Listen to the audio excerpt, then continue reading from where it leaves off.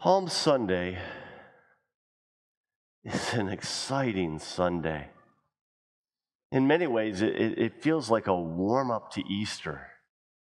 You can feel the anticipation and the excitement building.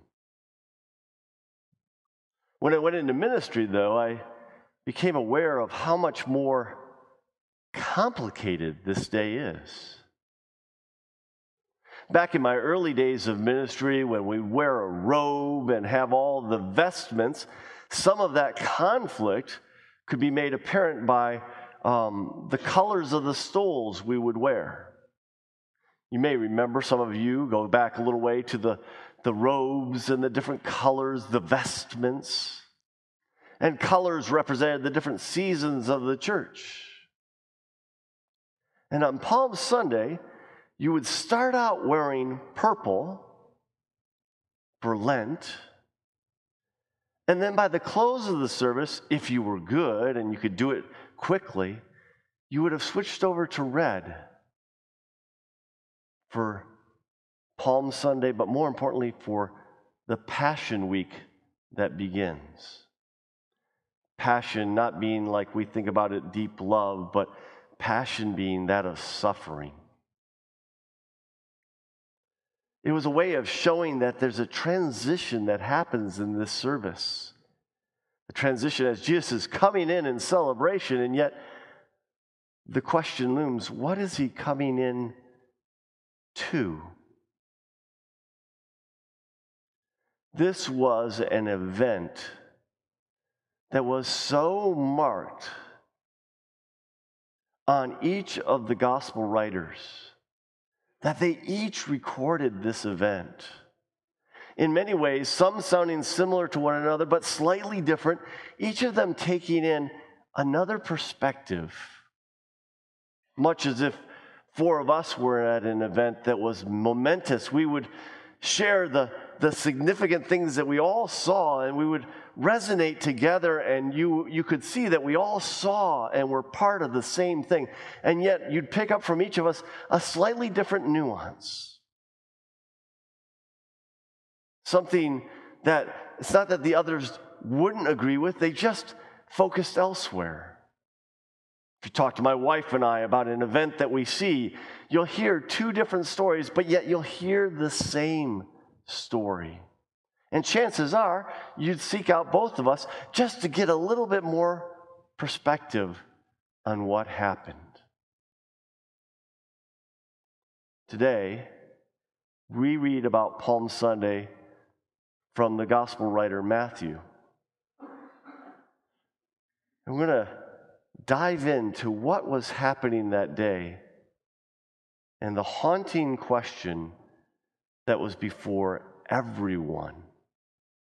So let's pray. Lord, may you bless us this morning.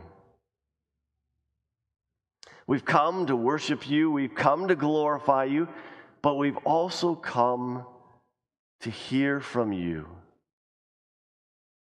We've come ready to be changed, to be encouraged, to be strengthened, to marvel,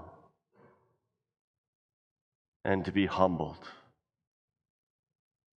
Make our hearts so ready. And may your Spirit open your word. In Jesus' name, amen. Matthew records it in the 21st chapter this way. Now, when they drew near to Jerusalem and came to Bethphage, to the Mount of Olives, then Jesus sent 2 disciples, saying to them, "Go into the village in front of you, and immediately you will find a donkey tied and a colt with her. Untie them and bring them to me. If anyone says anything to you, you shall say, 'The Lord needs them,' and he will send them at once." This took place to fulfill what was spoken by the prophet, saying, "Say to the daughter of Zion, Behold, your king is coming to you, humble and mounted on a donkey, on a colt, the foal of a beast of burden. The disciples went and did as Jesus had directed them. They brought the donkey and the colt and put on them their cloaks, and he sat on them. Most of the crowd spread their cloaks on the road, and others cut branches from the trees and spread them on the road. And the crowds that went before him and that followed him were shouting, Hosanna to the Son of David! Blessed is he who comes in the name of the Lord! Hosanna in the highest! And when he entered Jerusalem, the whole city was stirred up, saying, Who is this? And the crowd said, This is the prophet Jesus from Nazareth of Galilee. This is the word of the Lord. Thanks be to God.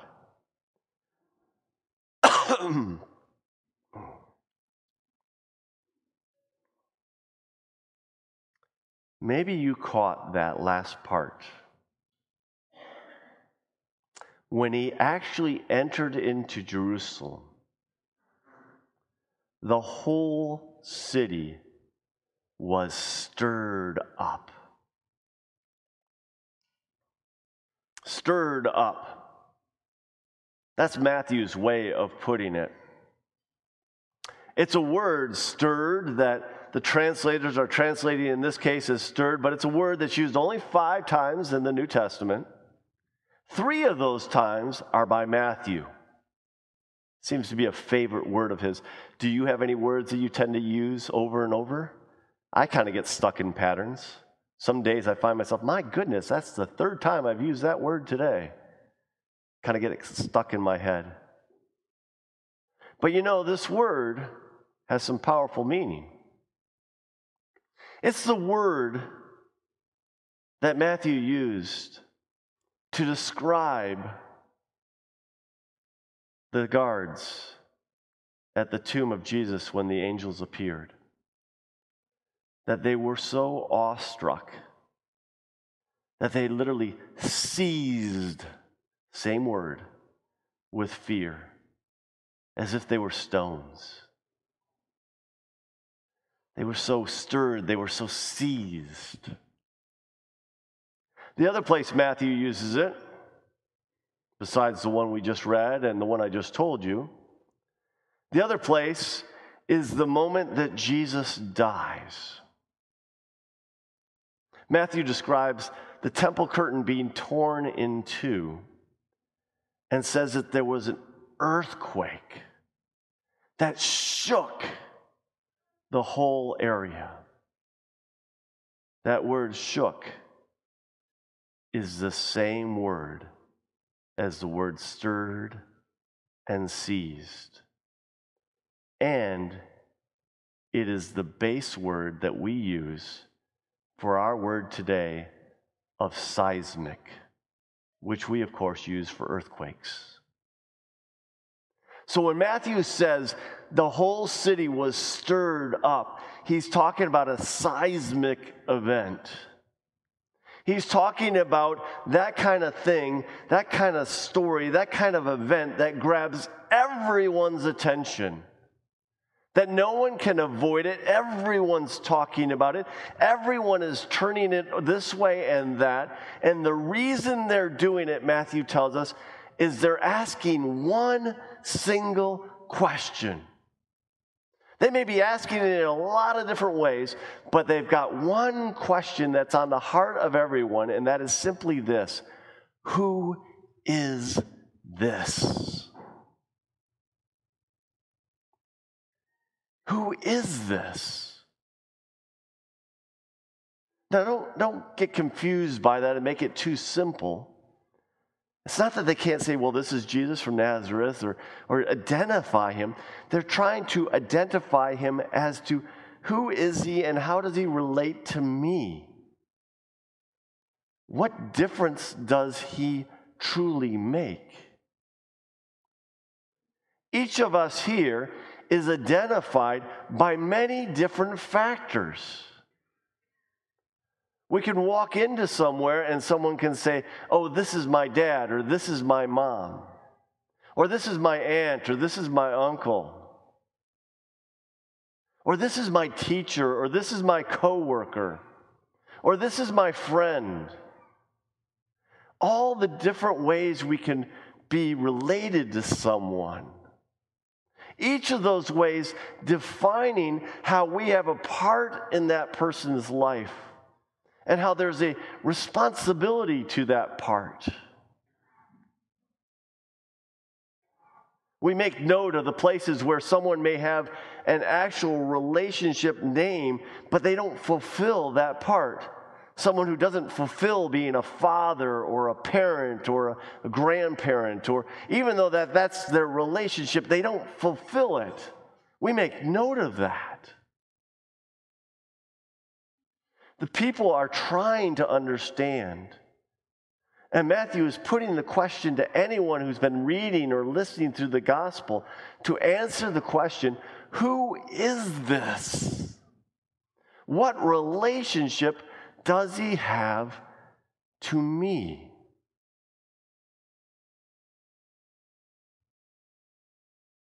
So let's go back through the facts as Matthew gives them. We'll begin with the event and background of what's happening. They're coming up on the Passover. The Passover is one of 3 different festivals in which any Jew was encouraged to go to Jerusalem and celebrate the feast or festival. This could last days. If you were far away and had to make this trip 3 times a year, it could be extremely disruptive to daily life. And yet the expectation was that you would go. Now, scholars debate about how much and how many made it, but there's certainly an understanding that families would make this pilgrimage to one or more of these festivals. They might even vary it over the years, but they would make this trip to Jerusalem. And at the very least, even if scholars cannot settle on how many and who went, what is certain is that Jerusalem swelled every time these festivals happened. Much like we see Holland swell during tulip time. How many of you like to drive up there during tulip time? Right, exactly. Every other day of the year, we explain to people, Hamilton, it's near Holland, right? That's the way we describe where Hamilton is. But around tulip time, we say, oh, that's Holland. Because it just swells to like 250,000 people. It's crazy. Jerusalem was that much more. It would just swell. And the people had all sorts of rhythms they would go through. I just shared with you at the start of worship the Psalms. They would recite these Psalms. They were part of their life and breath of going to these festivals. But they did this all the while being occupied or under the thumb of Rome. They had for generations been occupied by one or more oppressor through many of the recent 100 years of their history. Which means they could never live fully as their own and always desired to have those oppressive agencies lifted off. Oh, the Romans gave them certain outs that they didn't give anywhere else in the culture. The Jews were allowed to do things that no other people were allowed to do because the Romans found that if they enforced their rules on the Jews would choose to die instead. So they made accommodations, but just the same, they were tired of the oppression.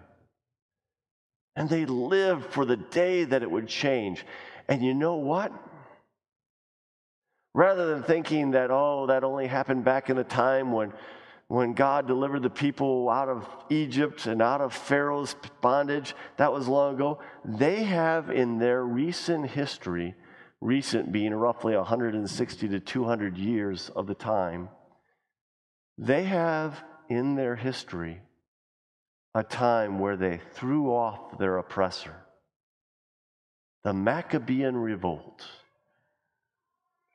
And that was still strong in their conscience. Much like events like the Declaration of Independence still drives this country in many ways. Oh, there's debate about how much or how little, people giving up on it or people staying with it. But still, it's there. It's part of the DNA. And they had this sense of, we've done it before. We've thrown off the oppressor before. We're just waiting on God. And waiting on the promises of God. For God had shared through the prophets that one day there would be one on the throne of David that would come from the line of David who would be the eternal setting up of the kingdom, that it wouldn't be thrown off anymore. So they're waiting for that one. That's the background. That's part of the stirring up of who is this, because Matthew records this, John records this, when they recognize that Jesus steps into the history of this and says, go get me a colt.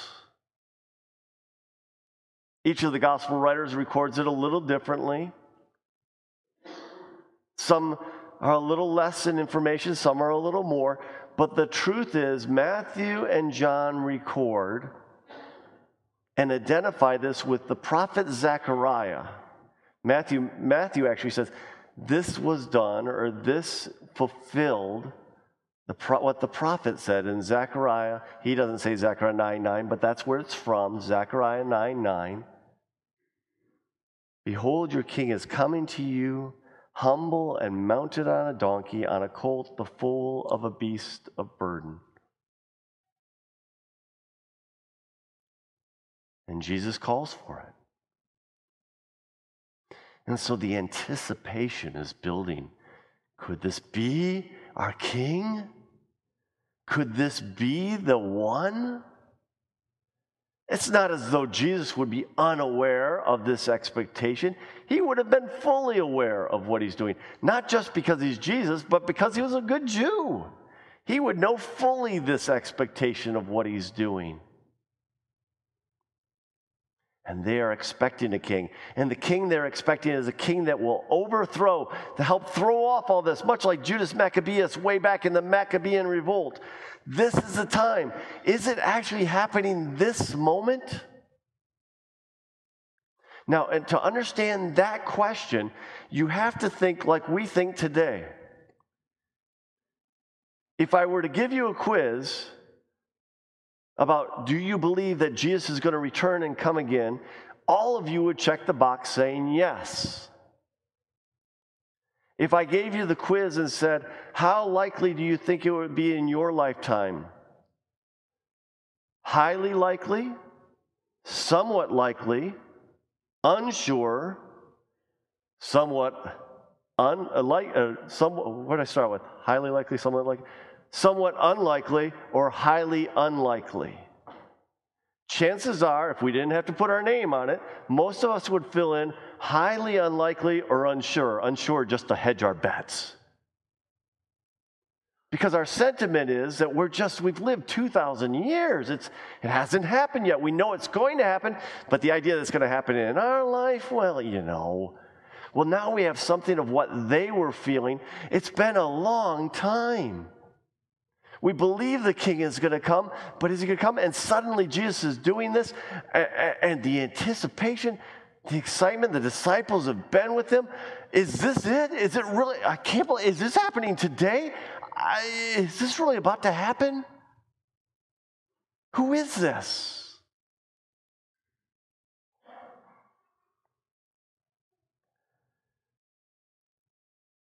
the palms.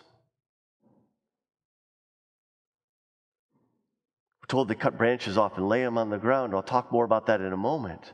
In another one, it talks about them waving palms. This is a symbol of Jewish nationalism. This is a symbol of that Maccabean revolt. They weren't just waving and saying, yay, our country. They were revolting in many ways. And yet Rome was allowing it because they come in this festival every year. We're going to keep close tabs on it. They keep close tabs on the city swelling. But at the same time, they've got to allow them a little bit. This is a tense moment. It's why in one of the other Gospels, the religious leaders say, to Jesus, hey, you got to quiet it down. Tell them to be quiet.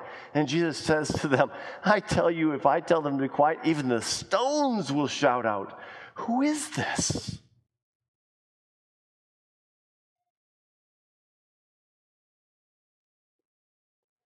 The next image I have to ask you to go more into the eyes of a child. Take a trip back with me. A trip back to my own childhood in a small country church, Palm Sunday like today, at an age where when my parents would sit me in the pew, they were thoughtful and would try to sit me in such a way that I could still see up front, that I could see around the person in front of me. Some of you are just too big to see around, right? You're just too tall. Don't hear big as too big, but big as in too tall. They were conscious. It was pews. They would sit me in such a way that I could still see up front. But the view today, Pastor Bob was describing Palm Sunday. And he was describing how they took their cloaks off and laid them on the donkey. And then laid them on the path for which Jesus on the donkey would ride. And he asked all the gentlemen in the church to remove their jackets and pass them down the pew. And those on the end of the pew to lay them out in the aisle. Now, this was the mid to late 70s, so you can imagine all the color I got to see. As I saw all these gentlemen's coats laying in the aisle.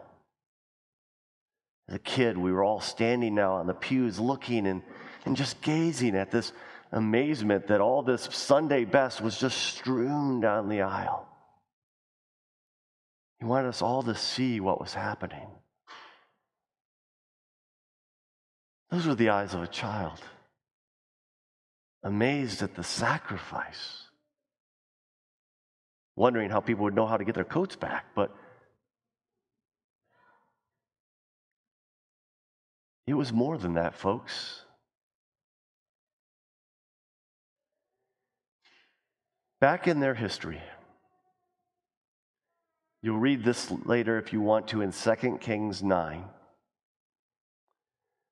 God determined that the northern kingdom, the house and lineage of Omri or Ahab, was to be overthrown. King Ahab was an awful king. His wife was Jezebel, whom we still lay out as a name of awfulness. Ahab is the name that Herman Melville used for that character in Moby Dick.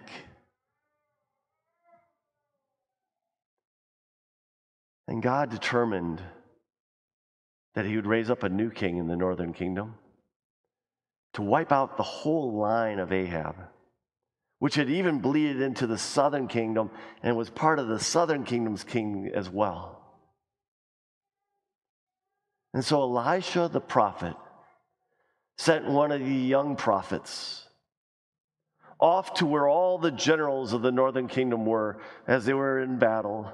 And there they were in a war council. And this young prophet was sent on to go and anoint one of those generals, General Jehu, the lead general, to anoint him the new king of Israel.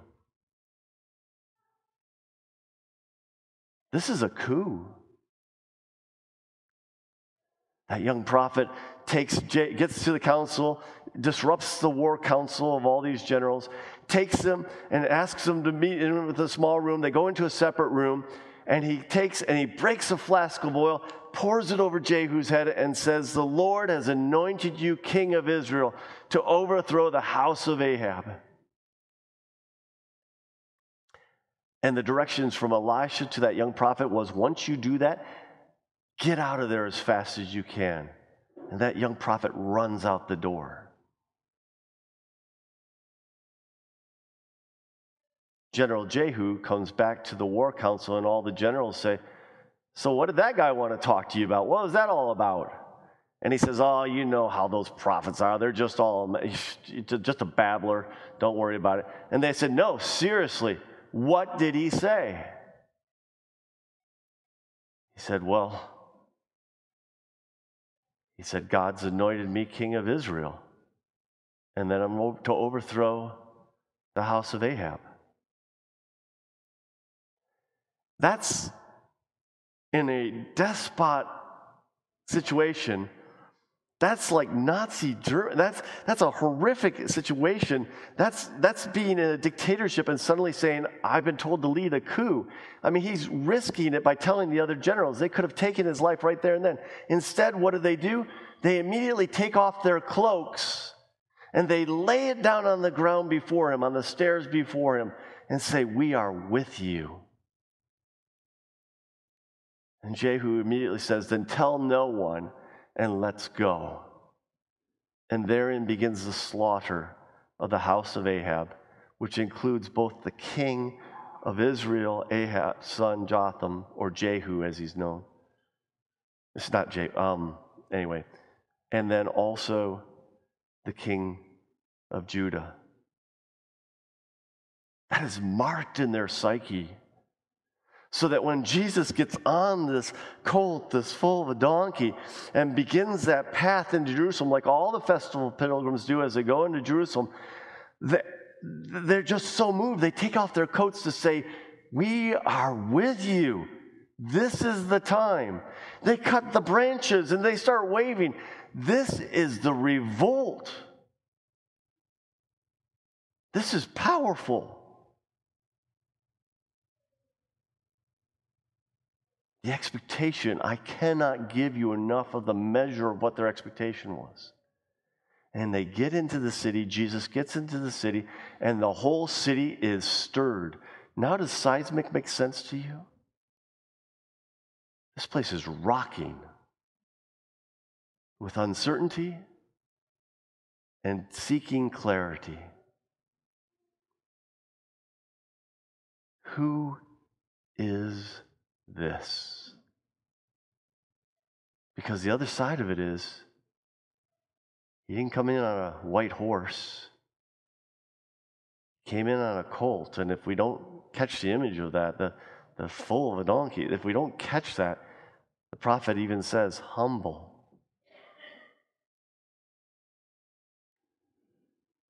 Truth is, it's probably only one person that day who really knew what was going on, and that was Jesus. The expectations were high, the hopes were high. They wanted to be delivered, understandably, from all that they were in. But the stakes were much higher for Jesus. He was coming to deliver them and us from the evil and sinfulness that we have been locked in forever. He was coming from a much larger purpose. And yes, he was coming in as a conquering king. But he was going to conquer far more than Rome. He was going to conquer sin and death.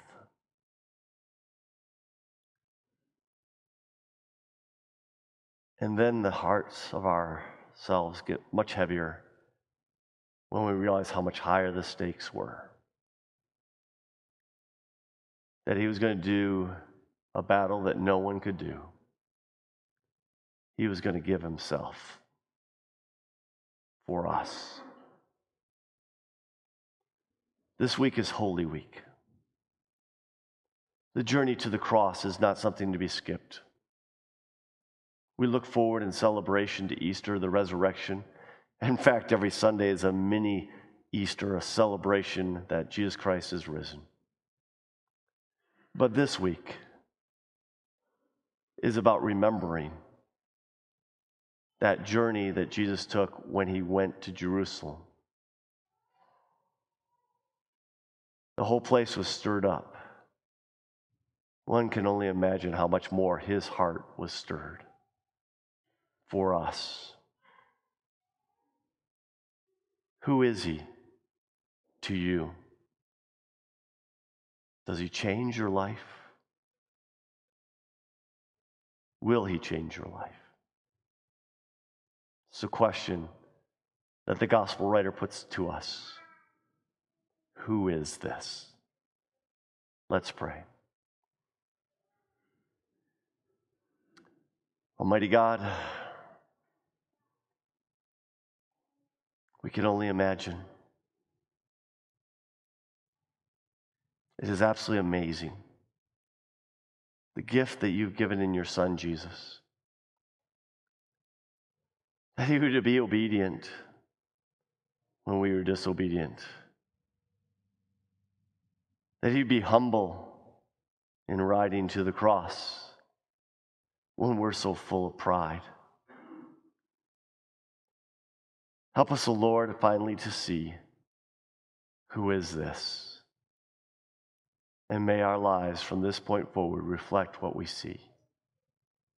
In Jesus' name, amen. The cornerstone the builders rejected has become the cornerstone, and it is marvelous in our eyes. This is the Lord's doing. Praise be to God. Now the grace of the Lord Jesus Christ and the love of God be with you this day and forevermore. Amen.